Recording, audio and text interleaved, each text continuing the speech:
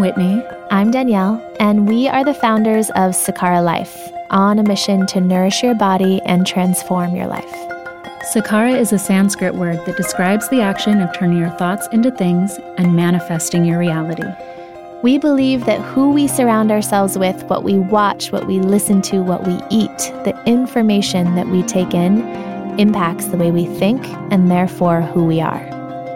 The conversations that follow are with bold thinkers who have had an impact on how we view the world, ourselves, and what it means to live the Sakara life. The intention of these conversations is to push each of us to greater heights so that we can turn our thoughts into things and all shine our light a little brighter.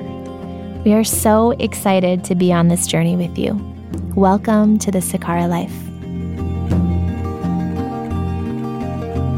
Hi, Sakaralites. Today we have Dr. Uma Naidoo on the Sakara Life podcast. She's described as the world's first triple threat in the food as medicine space. She's a Harvard-trained psychiatrist, professional chef, and nutritional specialist. Her specialty is nutritional psychiatry, and she focuses on the impact of food on mood and mental health. Dr. Uma is also the director of nutritional and lifestyle psychiatry at Massachusetts General Hospital and is also on the faculty at Harvard Medical School. She recently released a new book, This Is Your Brain on Food, which focuses on how food impacts our mental health and can help treat a variety of health issues from ADHD to anxiety, depression, OCD, and more. Her work has been featured on the likes of Wall Street Journal, Goop, ABC News, and more. And we are so excited to have her join us today, and we hope you love the episode as much as we loved recording it. Also, please note we are recording from our homes via Zoom, so please forgive us for any sound issues. Well, Dr. Uma, we're so excited to have you on the Sakara Life podcast today. And the first question that we like to ask our guests is, what is your mission? What do you feel like you were put here on earth to do? Thanks, Whitney and Danielle, for hosting me. I think that's a great question. I feel like what's evolved for me in my life, that the most important thing for me to do is to help people with their mental well-being. And it came to me through what I studied, but it also became a greater meaning as I observed what was happening in the world. And that one of the things that I like individuals to feel better about is to feel empowered.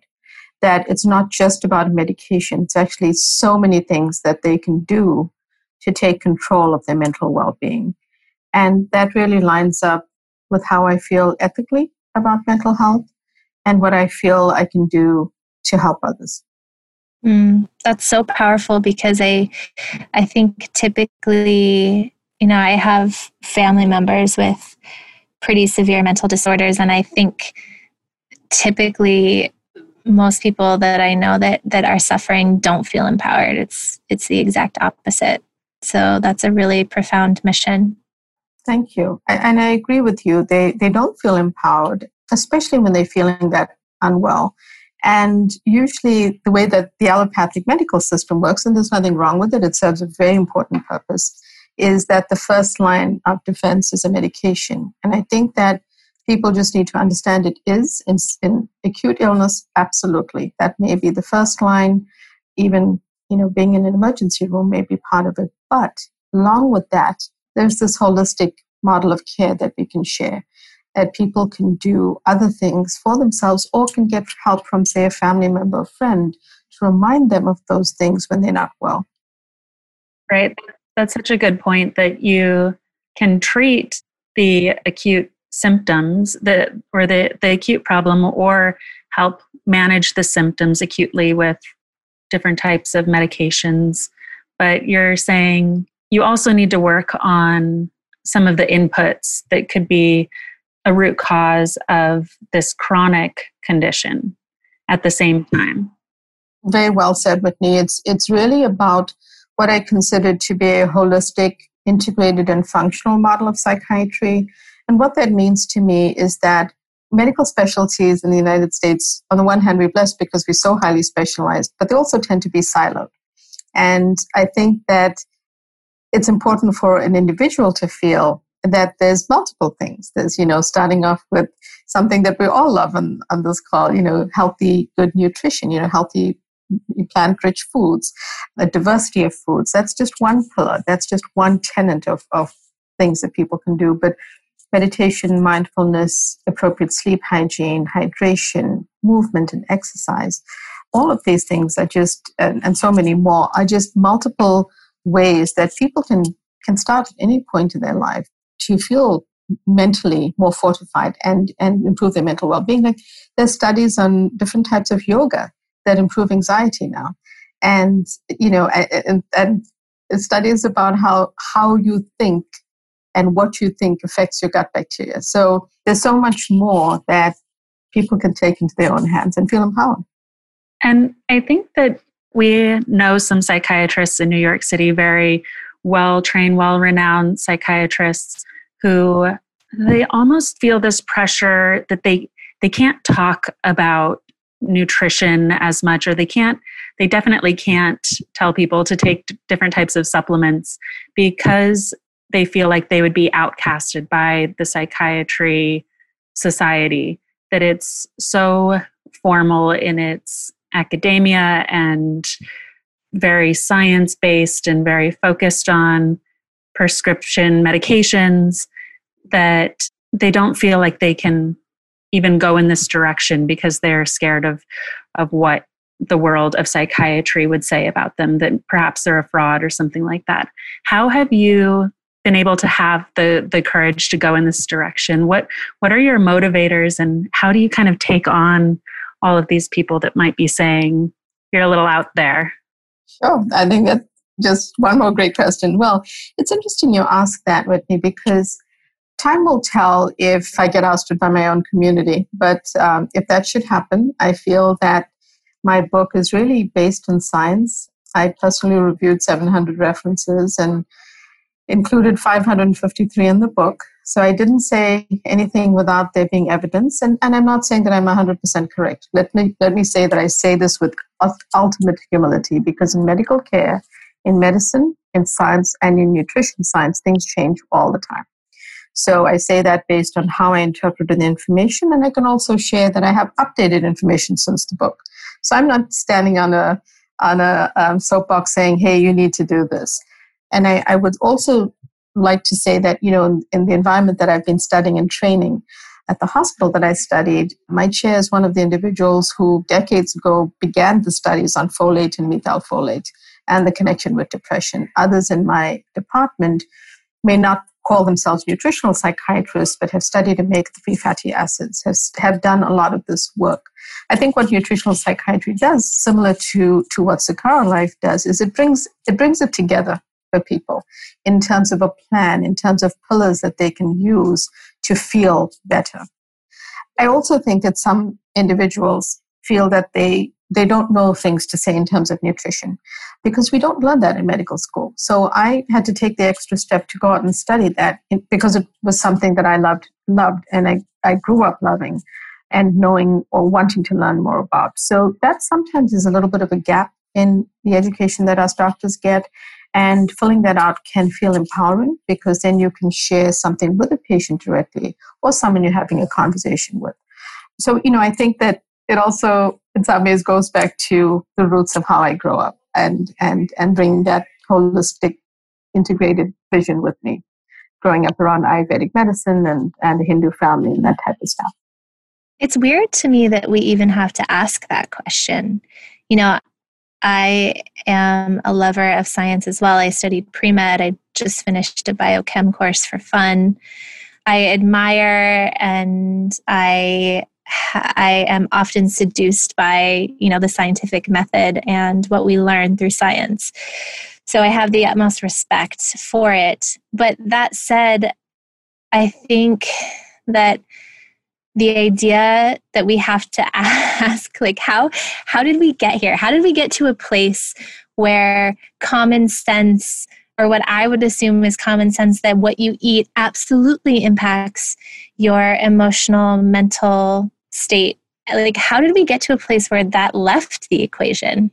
Absolutely. I don't know myself. But recently I've been reflecting on also, a little bit more about what Whitney said about how this is going to be managed in the world and accepted. And what I'm finding is that individuals are feeling quite empowered by the fact that they can read along and do different things almost today. But it also took me back to when I was in training at Harvard. And at that time, Herbert Benson, who's a physician who really has led, in my opinion, the movement on mind-body medicine, and is now a very large part of our hospital at Mass General called Benson Henry Institute. And the reason I say that is, when he was sharing his ideas with the world, it was a smaller group of people that bought into mindfulness and yoga and that connection with the body. And it really, decades later, was one of the most important interventions that our staff and peers and patients needed during the early stages of COVID, and it continues. So I sort of compare it to where we've come to about nutrition. How we got there, I'm afraid to even think why we got to the point where it becomes a question. So you're right about that, Danielle. But I feel like maybe it's, brands like yourselves, where you're creating this awareness of a plant-rich, whole foods diet, not being concerned about the calories, but really being concerned about what it is that you're eating and how you're eating it and where, and putting it together in a beautiful model, really, model of how we can live our lives is so important, because it's not just the pill. It's not just, a type of psychotherapy. It's everything put together. I think what I also like is that it shines light on the fact that nutrition is a huge part of this. And we should be doing something about it, whether it's, obtaining a really delicious, healthy food kit, or whether it's talking with your doctor about it, or whichever path you choose. Absolutely. And I think continuing on what Danielle was saying, it is amazing to me that for a lot of people, it's a stretch that your gut and your brain are related. In your book, This Is Your Brain on Food, you mention a patient or multiple patients who you have to explain this connection. And they're saying, what? These organs aren't even next to each other. How are they communicating? Can you give us a little overview on that gut-brain axis, especially for our listeners? Sure. So, it turns out that the gut and the brain are inextricably linked, because the connection really begins in the embryo. As fetus is forming, there are these cells called neural crest cells, and they migrate to different parts of the body and they form our organs. But all of that aside, the message is that these organs form from the same type of cell. They just separate out into different locations in the body. In addition to that, there's a nerve called the vagus nerve, which is our 10th cranial nerve, which physically, anatomically, biochemically, and physiologically connects the gut and the brain. So even though these organs are far apart, I call the vagus nerve a two-way superhighway, because it's this interconnection, this bidirectional communicator between the gut and the brain. So when people understand that it's connected that way, they start to put the pieces together. But then when they hear a few other things, such as serotonin is often called the happiness hormone. Well, more than 90% of the serotonin receptors are located in the gut. So then ask yourself the question, how can what you eat not affect how you feel if the receptors are right there? Another very important factor, especially for now, is that a very large component of our immunity is in the gut. And you can decide on any given day what you eat can be a healthy choice or an unhealthy choice. But it's going to start impacting the bugs in your gut, and it's going to start impacting your immunity. You may not feel it immediately, but it will have that impact. And research has shown that the bugs in your gut can change within 24 hours. And for that reason, when I share it that way with individuals, when I work with, it makes much more sense to them.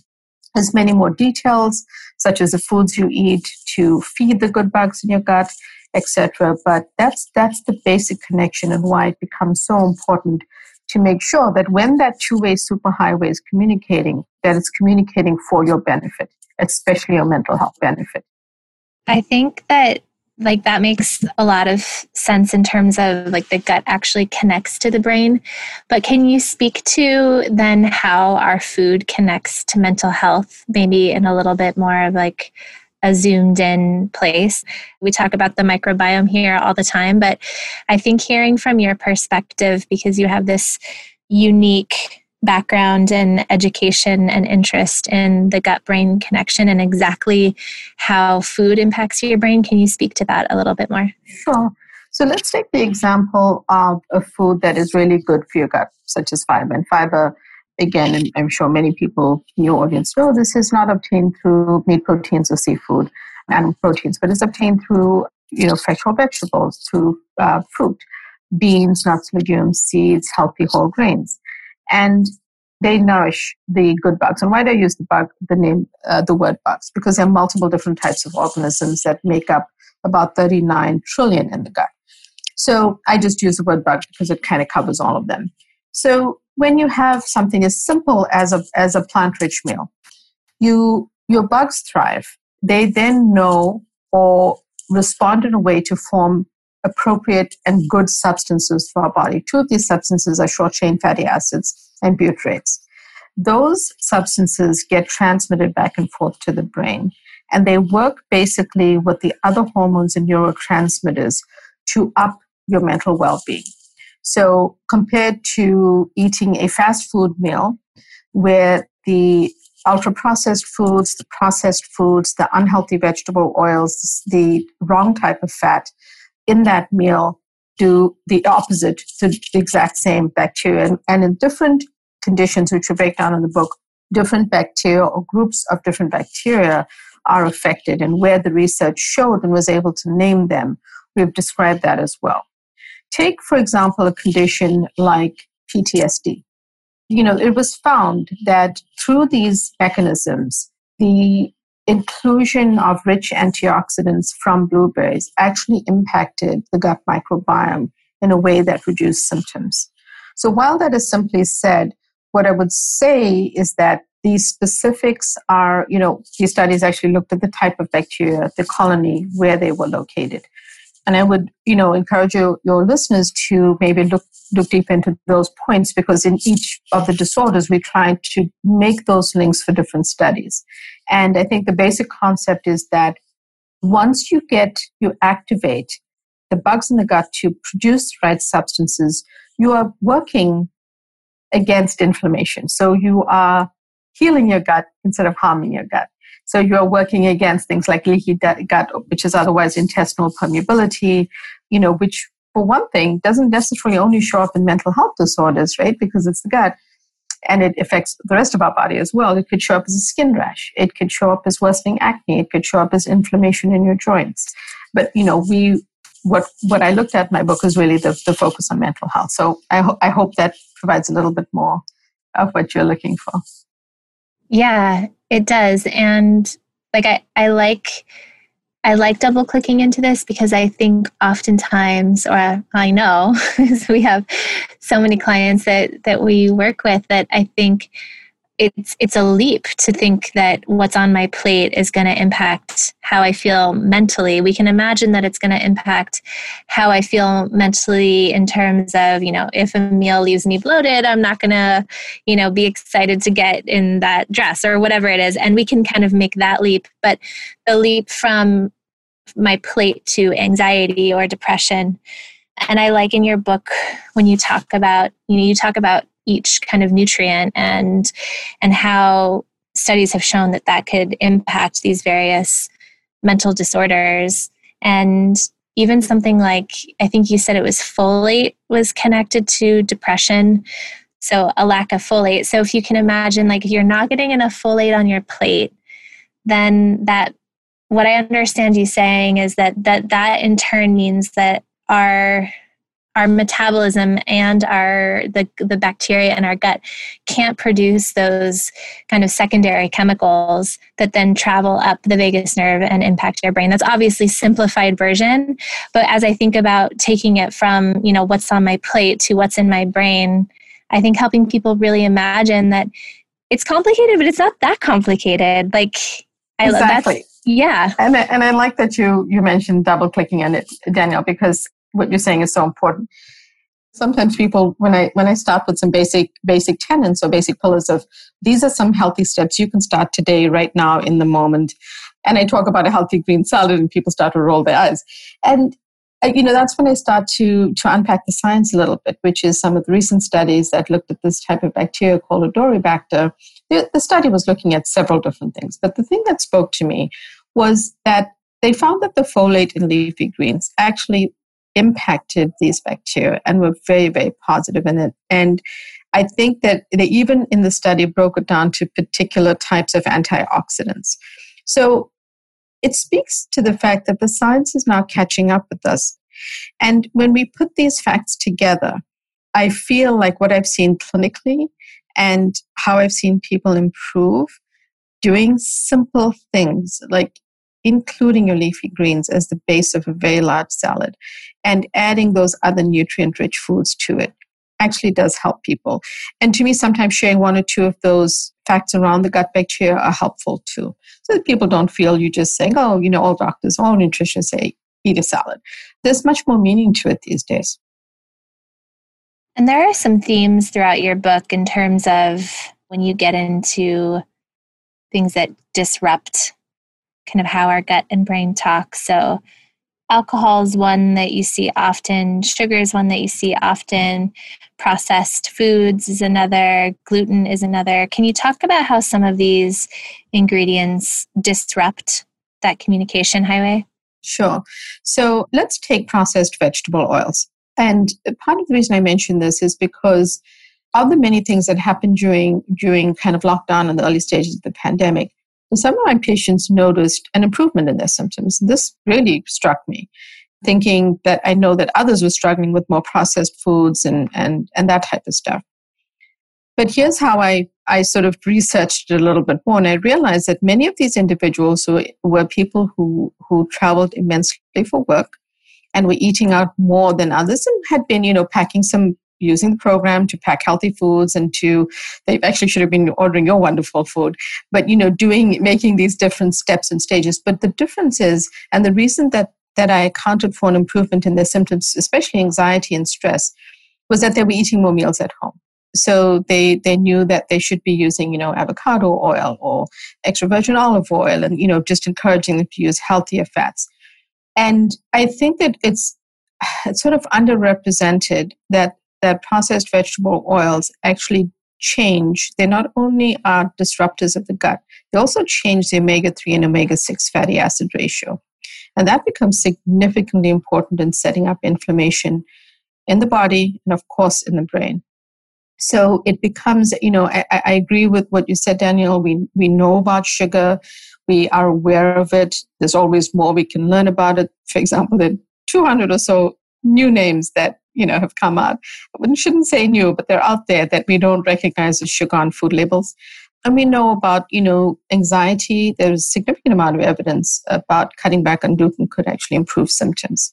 And I think the other thing I would mention is we talk about processed and ultra-processed foods. There's also studies that link trans fat and eating trans fat-rich foods with increased aggression and anger. So I think that's also important for people to know. There are these sort of negatives that come up in terms of emotional well-being with these ingredients. My hope is that people will take it to that deeper level and understand that it's so much more that we have to fend off with the wrong ingredients.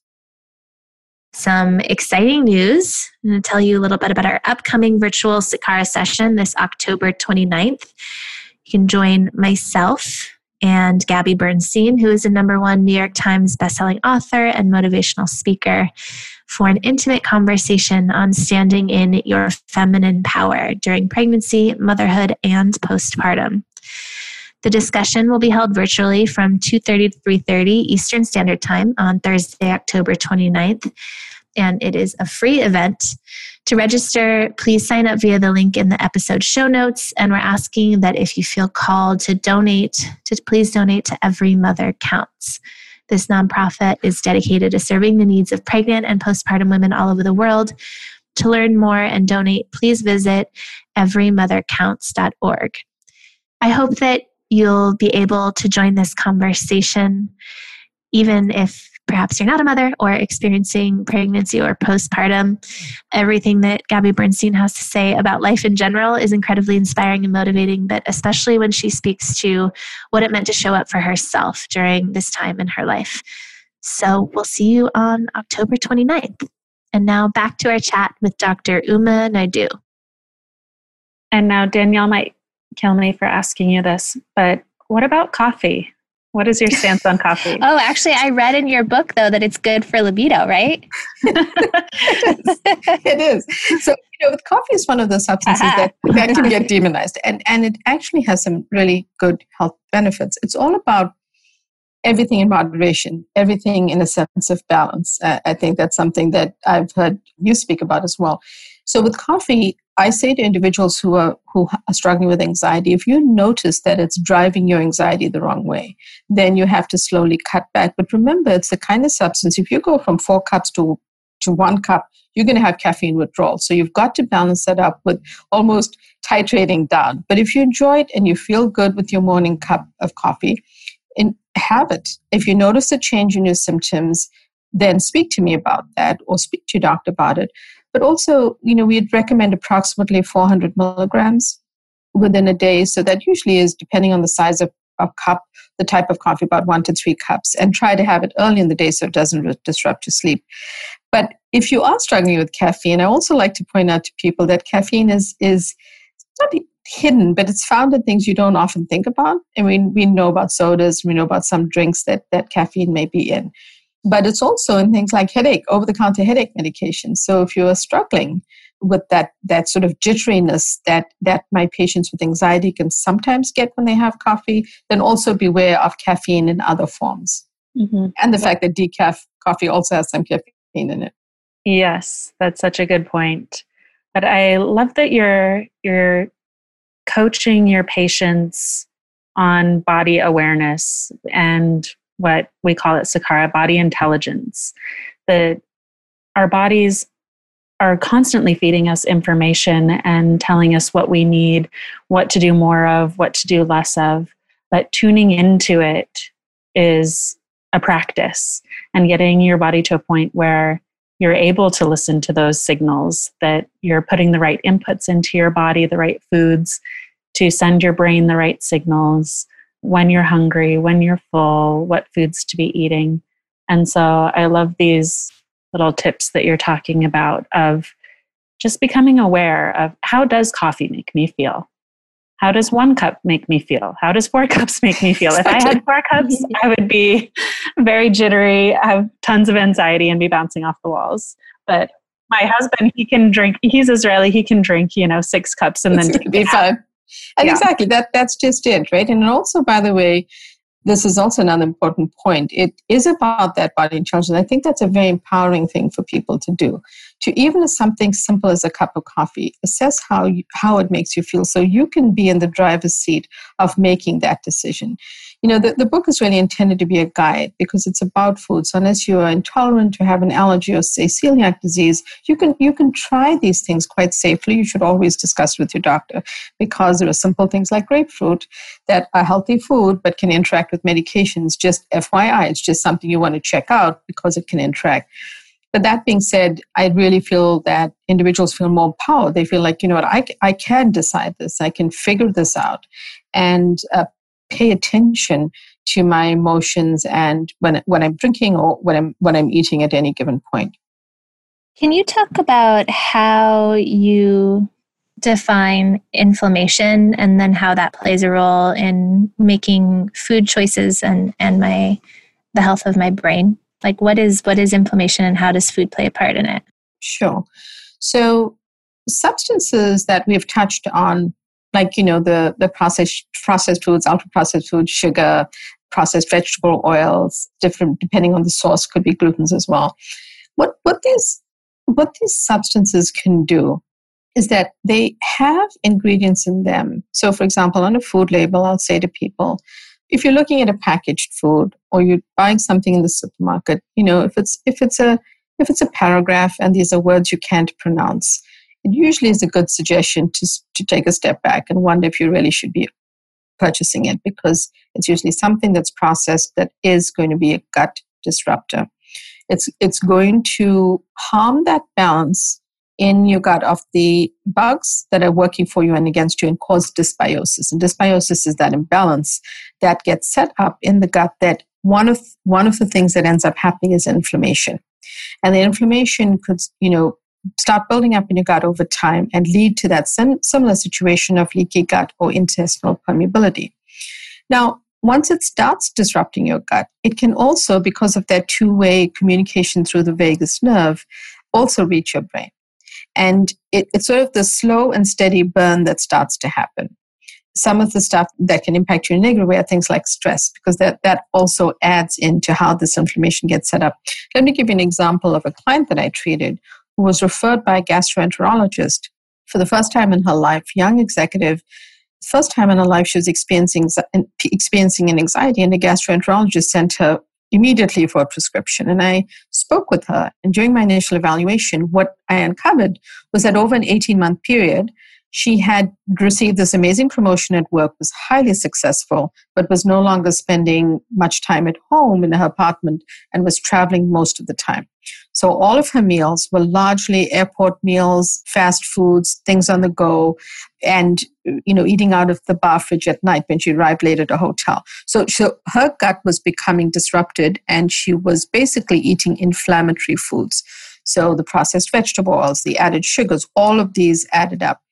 And she ultimately presented with panic and anxiety. But as we unpacked the information and realized what had happened, she didn't need a medication. She was healthy enough and able to function that she didn't need a pill to help her get to work or function. But she was very much wanting to feel better. And by changing her diet to removing those inflammatory ingredients in her diet, learning to help her travel with food, snacks that were healthier, make the right choices all the time, be mindful. Even though she was so highly successful, she had lost a little bit of that mindfulness around her meals because she was so busy.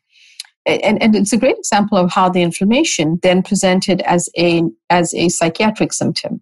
But in fact, when you asked her, she had significant gut dysbiosis, also caused by the inflammation. So she had bloating, she had discomfort. She thought, why can't I eat healthy legumes anymore? I'm getting bloating. But everything had been disrupted. So it was much more about how could she heal her gut to resume eating those foods. And I think that really brought home for me that connection with inflammation. It's funny that you just told a story, because there's so many profound stories in your book about patients that you've seen. Are there any that really stick out to you as ones that just confirmed your belief in the power of food as medicine? I'm just thinking about, all listeners out there that may be suffering from some kind of psychiatric disorder, and I imagine find so much inspiration and hope from your work, and just knowing that nutrition is a therapy and is an option and can be one of the tools in your toolkit. So are there any kind of patient stories that stick out? I mean, there's so many in your book, but... I didn't think of it until this moment, Danielle, but, in this moment where really what speaks to me in answering that question is to share how I felt and how powerful it was to me very unexpectedly. Sometimes you immersed in your career and you're busy working and you're trying to do good and you hope you're doing good in the world and you don't realize what's going to happen. But when I was diagnosed with breast cancer very unexpectedly, and whilst feeling quite healthy in my life otherwise, I shared how, in a very, being blessed by having access to excellent medical care and being a physician in a hospital system that could help me, I went from finding a lump to diagnosis and treatment within a very short time. Highly accelerated, excellent care, and started chemotherapy more rapidly than my mind could catch up with my body. And there was very little time to process because things were going so fast. And in the morning of my very first treatment, I was quite anxious. I'm fortunate that that's not something I've struggled with in my life. And it was unusual for me to be so tentative. And I knew what it was coming from. I knew every single medication I was about to receive. I wasn't sure if they would be able to find a vein for the IV. I was worried about so many things. And I stood in my kitchen and I was still in the state of shock because it had all happened so fast. And my electric kettle switched off and something went off in my head, and I thought, why am I feeling this way if what I talk to people about every single day is how to help this exact situation? And I suddenly moved from complete shock to what can I do? Like I was speaking to a patient, what would I tell you to do? And I put myself in that role because it's very hard when you're in that role yourself. And I immediately switched to continuing healthy habits that I've had, but used, for example, the foods that I talk about in the chapter on stress and anxiety, and started incorporating that into my meals every single day, much more deliberately than I had been. And my doctors began to ask me, what are you doing that you're not developing these side effects? And how come you're not nauseous? I mean, we don't want you to be, but we're just curious because they'd see me walk in with my, my little lunch tote, and they'd ask me what I was eating. And so for me, it was really much more than walking the walk. It something on a very emotional and spiritual level happened where I had to also respect what I was asking others to do. And the only reason there was a delay was I was in shock. And when that kicked in, it was very powerful for me because although I had to go through a lot of rigorous treatment, I didn't have the kinds of side effects my doctors would have thought or expected. Wow. And I do think it was related to my food. Mm-hmm. Thank you for sharing that story with us. It's moving and powerful. When you feel it for yourself, it's so much more powerful than just, reading about it in a book or hearing other people's stories. But sometimes it takes something big in our lives to force us to make that change. And there are little signs along the way saying, make a change, make a change. That's right. But we're such creatures of habit that it's hard to form a new habit. Exactly. Until something really pushes us to do it. And I also think it's easier to help other people than it is to help ourselves. So true. So true. If you want my new thing, I always like to just chip in and say that, I'm not perfect with my nutrition. I try all the time. And it's really not about, judgment. It's trying to help people. And in that moment in my kitchen, one of the things that occurred to me was that I had not been meditating as much, that I hadn't been really doing my mindful practice for months. I'd been so busy. My clinical service had grown and I had this great opportunity. So some things had fallen off that, must have contributed to my stress. So it was, it was a good reminder. It was a wake-up call. And like you referred to, it was a wake-up call as well, that it was all of those things that I should be doing too. Yeah. I've really been on this kick lately. We're ending the summer of 2020 right now as we're recording, and it's been quite a year for everyone. And I've been really thinking a lot about self-care and how leading up to 2020, it was like self-care was this kind of trendy wellness idea of what one could do if you have the means. And my biggest hope for all of us in 2020 is that we realize that self-care is essential. It's not a nice to have. It can also be free. Like breathing is free.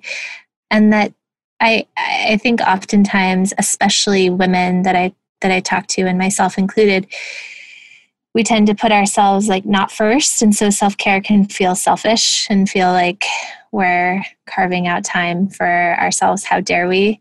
And so I hope that we all realize that it's actually the most selfless thing we can do because it allows us to show up. I've heard you say that absolutely 100 times, but I feel like you have to hear it 100 times to really sink in. Yeah. And to say, okay, I am going to take that time for myself. Mm-hmm. Because hearing it, you can be like, yeah, that sounds great. But then putting it into action. It's like, eat your greens. Yeah, I do. Exactly. Like, well, do you? I love what you said about self-care not being selfish, because self-care is something we have to practice every single day, all the time. Yeah. That really is a practice. I feel like this is a perfect time to ask you about light work. We'd love to give our listeners and ourselves a little homework or light work that you think would help each of us shine our lights a little brighter? I think that's such a beautiful question, firstly. And I think what I would say, and I'll explain why, I would say spice it up. And I would say that because spices are very near and dear to me. Culturally, it's something I grew up with. It's a part of how I cook and what defines me. But spices nutritionally, and not only do I see you're using it in your delicious food, but spices are calorie-free, salt-free, sugar-free, and pure. If you get a good source of a spice, it can change so many things. But here's the reason they're so important, because they have immense brain benefits. They have positive effects on your brain and your well-being. And for me, it closes the circle around, spicing up your life for vibrance, for improved, saffron has been linked to libido. Turmeric with a pinch of black pepper has been linked to anxiety and depression and hits the high notes in several conditions. So I would just say if it's something you'd like to try, along with the plant-rich diet that I love the philosophies around, let's step back from the calories and just eat healthy whole foods that are nutritious and delicious. And what I would add to that is just bump up your spices, because that can add a whole other layer of flavor and texture to your life that you will love, but it's also great for your brain. So you mentioned saffron, you mentioned turmeric. Any other favorite spices that we should try out? So, if you like spicy foods, capsaicin also hits the high notes in terms of vibrance, in terms of energy, in terms of mood. And a few others that I like are things that help immunity. And, I talk about emotional immunity, and basically it's linking our immunity in our body to also our emotional immunity. And things like garlic and ginger are great to add to just simple things that we're using every day. That pinch of black peppers, the piperine that activates the curcumin in turmeric, that's just worth it on any day, because if you're having a quarter teaspoon of turmeric, a pinch of black pepper, you're good to go, whether it's a soup or smoothie or whatever you use. But, saffron was surprisingly strong in terms of depression, improving symptoms of depression. So those are some of my favorites. Those are so simple and so easy to include in your everyday meals and can make a big impact on your overall brain health. Exactly. And by the way, dried Mexican oregano hit the high note on brain fog. So that was a good one to know too. So, I mean, there are many more in the book, but those are the ones that kind of I always keep on my fingertips. I love that also, because at Sakara, we believe that the journey to creating your healthiest self should be fun and joyful and delicious. And those spices sound delicious. I hope so. Absolutely. Exactly. It's you shouldn't have to give up flavor because something is healthy. Exactly. And the way it looks, right? Because I shared how much I loved the food. It was also beautifully presented. And as a chef that, we eat, I know that people eat with their eyes first. And so that was just very important too. Well, it's been such a pleasure having you on the Sakara Life podcast today.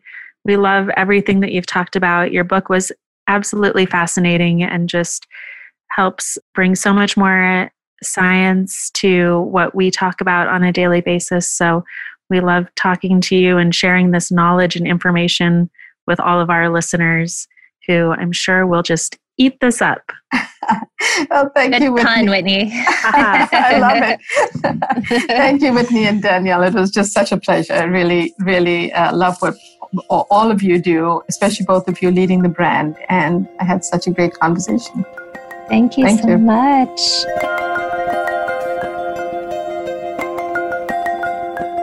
What a great episode with Dr. Uma. She is so sweet. I just loved interviewing her.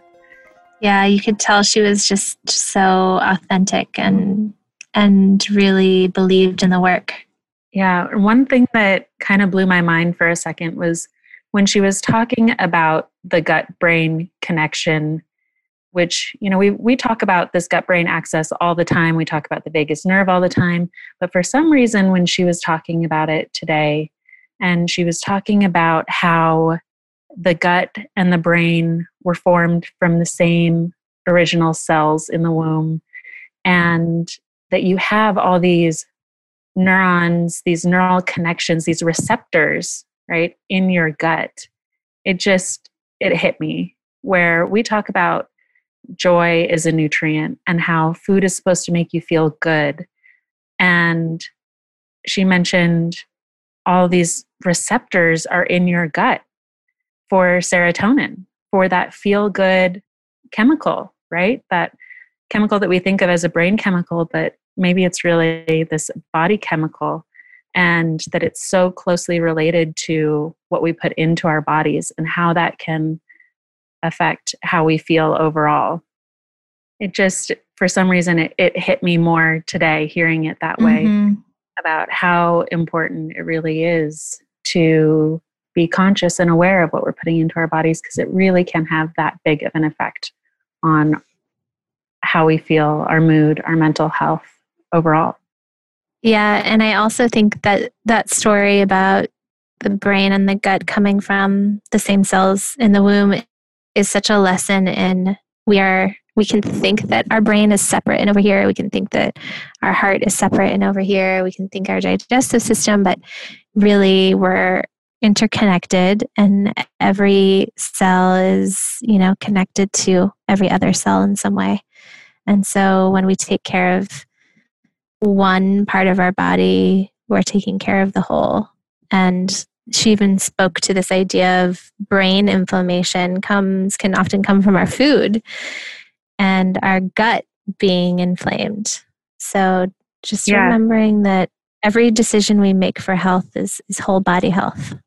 Yeah, I really loved your question asking about inflammation and really diving into that, because it does seem that so much of our chronic stress on our body, our chronic troubles, stem from that inflammation. And sometimes that word can seem so far out there. What is inflammation? And it's this thing that we can't really see because it's inside our bodies, but it has such a huge effect.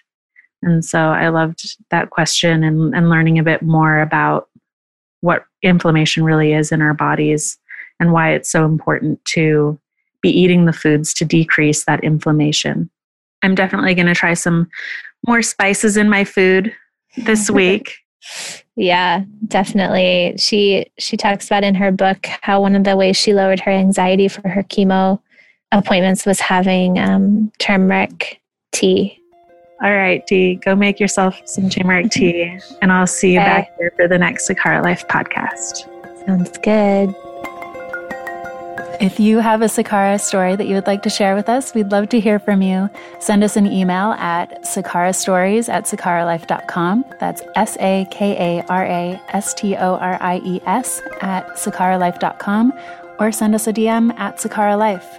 Don't forget to hit subscribe for the Sakara Life podcast and share this episode with anyone you think needs to hear what we talked about today. And don't forget about the light work. It might feel a little hard, a little uncomfortable, but it's supposed to. The whole idea is that we lean into what's uncomfortable so we all get to shine our lights a little brighter. And we'll see you on the other side, Sakara Lights.